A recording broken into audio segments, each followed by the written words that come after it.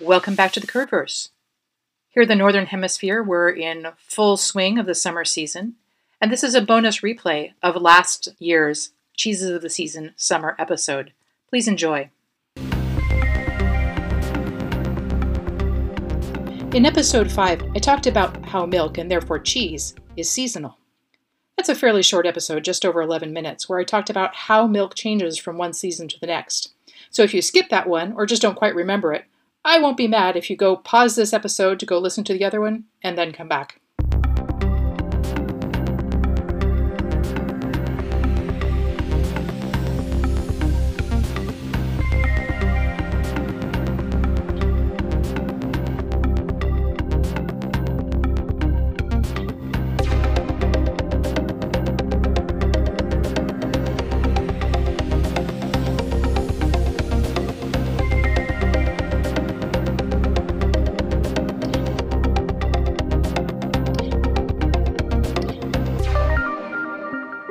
So here we are at the tail end of the peak summer months. Summer vacationing is winding down, kids are back in school, and in some places, though certainly not here in the US West, there is sometimes a bit of an autumnal chill in the mornings. But it's not quite the end of the summer season for dairy animals, nor for summer cheesemaking. So before those of us who are consumers rather than producers settle in for the cooler winter months, let's take a look at what makes summer cheeses unique and special. The big thing I want to talk about when it comes to summer cheeses is transhumance. Transhumance doesn't have anything to do with human beings. It refers to the practice of moving livestock from summer to winter pasture. The word, transhumance,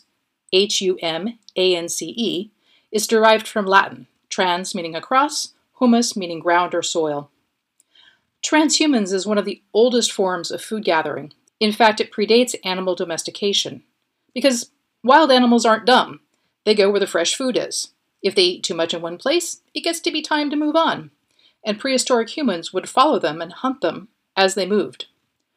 Over time, humans learned to corral them, and then how to breed them to be more docile and less skittish around humans. And finally, a few thousand years after initially domesticating certain ruminants for the sake of meat and hides, they started specifically breeding and managing for milk. In our last episode on blue cheese, we visited the little village of Hallstatt in the Austrian Alps. Let's go back there now, and back to the Bronze Age, when people first started mining salt out of the surrounding mountains. At that time, and even today, most archaeological sites in Central Europe outside of the mountains contain mostly cattle bones. And indeed, the later Greeks and Romans were fascinated by the huge cattle herds owned by their northern neighbors. But in the steep, narrow mountain valley of Hallstatt, excavations in 1993 uncovered this very dense layer of what turned out to be mostly bones from young male pigs. The rest were some combo of sheep, goats, and cows, again, almost entirely young males. There was something else unusual about the finds. They were only partial skeletons, mainly the legs and the lower jaw, with the torso part removed. The archaeologists also found 8 clay-lined pits, each large enough to hold 150 to 200 of these pig carcasses at any one time. So what's going on here? And what do all these pigs have to do with cheese? Well, you can make cheese from pig milk, but we haven't spent thousands of years breeding pigs for that purpose, so they don't produce huge amounts of it. But they did once play an important role in the cheese-making cycle. Around 160 BCE, Cato the Elder wrote a tract on effective estate management for gentleman farmers called De Agricultura. In it, he writes that you should keep 1 pig for every 10 ewes in order to fatten the pigs up on the lactose and protein-rich whey left over from cheesemaking. You know how modern bodybuilders buy those big tubs of whey powder? Because that mostly fat-free combo of sugar, proteins, and vitamins is great for bulking up. Works for pigs, too. Now, cattle produce a lot more milk than sheep. Modern sheep produce maybe a half gallon a day, while modern so-called heritage breeds of cattle produce 4 to 6 gallons. So you can imagine you would want correspondingly more pigs relative to cattle than Cato was suggesting. When you have big herds of cattle, that means a lot of pigs, too. And isotope analysis shows that these animals came from regions all around the valley of Hallstatt. In the high pastures above the tree line, there are also small circles of Bronze Age huts, and small finds of bones of a mix of very young animals. So what was happening in Hallstatt 3,500 years ago was likely this. In the late spring, as the winter snows receded, various herders would bring their animals up from the surrounding lowland valleys to the fresh pasture in the mountains, perhaps in a couple of stages: mid-level elevations earlier in the season, high pastures in the midsummer. This left the lowlands clear of grazers with plenty of space to grow grain and other crops during the summer months. Those summer months, especially May through July, are when dairy animals produce the greatest volumes of milk. And in modern times, it's when the really big wheels of Alpen cheese are made in sheds in the high mountain pastures. They're stored in caves, or in the case of Hallstatt, the salt mine itself, and age and solidify over the course of the summer. By the Bronze Age, there's strong evidence that pigs were being raised together with dairy animals in Italy and Greece, as Cato later described. And the finds in Hallstatt certainly suggest that the herders summering up in the valley there were bringing pigs along with their cattle, sheep, and goats, plumping them up on way and forest forage, and then in the late summer, some of the youngest animals would be culled before the herds returned, carrying their summer cheeses along with them, again, possibly in a couple of stages, to their home regions. But the more mature animals, the 1 to 2-year-old pigs that were found en masse in these clay-lined pits near the entrance of the salt mine, they were typically slaughtered right near the beginning of winter. As fat as a Martinmas hog is a phrase from medieval times. Martinmas falls on November 11th, and it's traditionally when you'd butcher animals you wanted to cure and preserve for the winter. By this time, the animals would have returned to their lowland homes. Archaeologists think that the pigs were slaughtered down below, and then the meaty legs and possibly bellies were carted back up in pieces up to the Valley of the Salt, where 8 huge brine pits were waiting to cure them into hams for the winter. There are other foods that get preserved in brine, of course, notably cheese. So it's not hard to imagine that the brine pits were in use all summer, too, salting the wheels of cheese before they went into the cool, humid mine to age. And then in the fall, the pigs, who had been going to town on the way all summer, they got their turn in the pits, too, after a fashion. Meanwhile, the remaining sows and ruminants were down below, grazing on the stubble and other plant trimmings left over from the harvest, and dropping manure and mushing it into the now damp, muddy late autumn soil as they went, fertilizing the ground.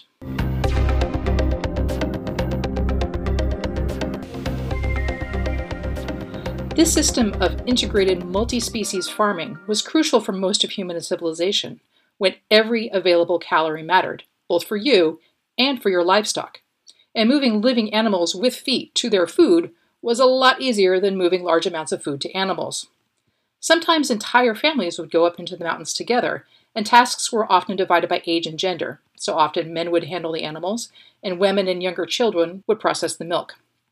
In these cases, herders and plant farmers were often separate groups. Sometimes, especially in Central Asia, they were different ethnic groups who would interact at wintertime to trade animal products for grain, metalwork, jewelry, and other manufactured goods. In other regions, men and older boys would head into the mountains on their own in the summer, leaving behind their families to raise vegetables, hay, and so on their home plots. This same basic pattern of vertical transhumance still holds in many mountainous regions across Eurasia today. Transhumance is also a widespread strategy in non-mountainous regions of the world, where the climate is too harsh or the soil too limited to support plant agriculture. These would be places like the Central and East Asian steppe and the African Sahel, at the edge of the Sahara, where people typically move north and south with the seasons, avoiding the worst cold and snow of the steppe and following the rains in the Sahel and in the desert regions themselves. Regardless of whether the animals move vertically, latitudinally, or just stay on their home turf year-round, the nature of their milk changes over the course of the year. Spring milk is low in fat and contains a lot of water. The fat content slowly rises over the course of the summer, while water content comparatively falls.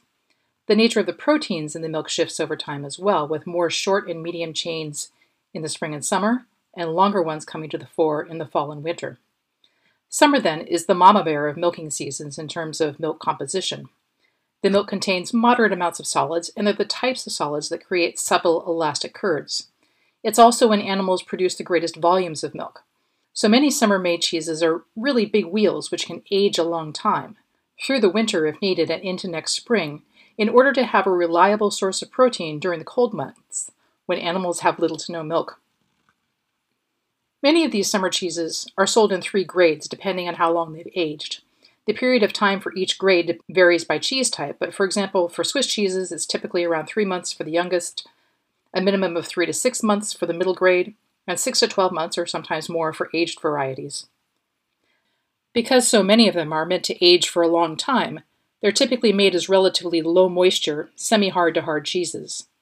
Think of all the classic Swiss cheeses, Gruyère, Appenzeller, and the widely exported Emmentaler. That's the Swiss cheese with lots of interior holes or bubbles caused by a very gassy microbe. Norwegian Jarlsberg and Dutch Maasdam are Ausländer clones of Emmentaler. All of these cheeses are made not just with moderate fat summer milk, but in some cases the cream is actually partially skimmed to make a lower fat and therefore lower moisture cheese that can age even longer. There are also cooked cheeses, in the sense that the milk is heated to around 108 to 110 Fahrenheit or 43 degrees Celsius, and the curd is cut very small and then stirred for some time in the hot whey to squeeze out the remaining moisture in the curds. Comté is a similar type of cheese from the French side of the border, comparable to Gruyère. In fact, sometimes it's called Gruyère de Comté. And Greek Graviera, which is made with sheep milk on Crete and cow milk on Naxos, is also in this family. In general, the summer cheeses of the Pyrenees and Greece tend to be smaller, as most of them are made either entirely or in part with sheep and goat milk. But the same aging categories come into play for the all-sheep Manchego, as well as mixed milk Iberico, for example.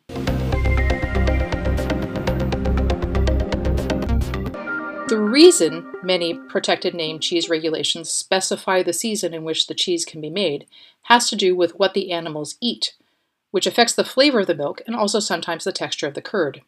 I mentioned earlier that the spring milk tends to be high in water content. That's partly because spring plants tend to be high in water content. Conversely, the milk from animals eating mostly dry fodder, as in late fall or winter, produces curds that can be a bit more brittle and prone to shattering under pressure. But the big thing is the flavor of fresh pasture. And the flavors, of course, vary a lot from pasture to pasture, depending on the local vegetation. This is as true for cheeses made from milk in non-migrating places as it is montagne cheeses. French Salers cheese made headlines earlier this summer for an unfortunate reason. For the first time since receiving protected name status in 1961, the cheese will not be made this summer. The AOC designation requires that the cheese be made between April and November, and that the cows receive at least 75% of their feed from fresh pasture. And this year, due to the extreme drought that Europe is experiencing, there is little fresh pasture to be had. As one farmer told reporters, "There is nothing left to eat at home. The ground is so dry, hard, that in places it looks like ashes. It's dust." He added that his cows have not been able to graze since late June. The head of the AOC Association for Salers, Laurent Lourd, told the press, "Salers is a seasonal cheese made with seasonal grass. That is one of the pillars of its identity. With more hay instead of grass, the body would be whiter. We would have less flavor. Our product has a certain reputation among consumers. We don't want to ruin it." These types of requirements are common in protected name cheeses, and some are even more strict. For example, tête de moine, a semi-hard cheese from French-speaking Switzerland, requires that the animals get all of their feed from the farm's own pastures or from adjoining communal pastures for at least 120 days during the green feeding period. Incidentally, for those who enjoy gadgets, tête de moine is a fun cheese because it's shaved into ruffles using a cranked circular cheese knife called a girole. Sometimes you can buy pre-shaved ruffles, though I don't recommend that as they dry out once cut. But if you find a wheel of tête de moine somewhere, you can cut the top rind off the cheese and then use a cheese knife in a circular motion around the center of the wheel to create your own ruffles. Now, most of these long-aging cheeses, though made in the summer, aren't things you're going to eat during the summer. In summer, when it's hot, what you probably want on your plate are fresh young cheeses. Mild and creamy mozzarella and burrata are classics to pair with acidic fresh tomatoes, for example. Creamy bries are nice with strawberries. Tangy young goat cheeses are fantastic with sweet, earthy, late summer figs. In other words, this is a time in which to enjoy the flavors of the milk itself in its primetime season. But I do have to say that mass-produced versions of these cheeses won't taste noticeably different from one season to the next. That's very much on purpose, since the value proposition of mass-produced cheeses is consistency and predictability. So this is really a time to get out and explore your local artisan cheese community. In the US, many states now have official cheese trails that can help guide you to amazing local finds. If you're road tripping across the country, or just trying to squeeze in a last fun weekend or two before the travel season dies down, Google cheese trail for the state you'll be in, and look for a list or map of featured producers. Some also list stores who distribute for local producers who don't sell directly to the public. Oh, and those pigs I was talking about earlier? Not that common in high mountain cheese-making processes today, though the famous black pigs of the Portuguese Beira Baixa and Spanish Extremadura sometimes are. But they're still fed whey in some places that are also big on dairy, for the same reason they were 3,500 years ago.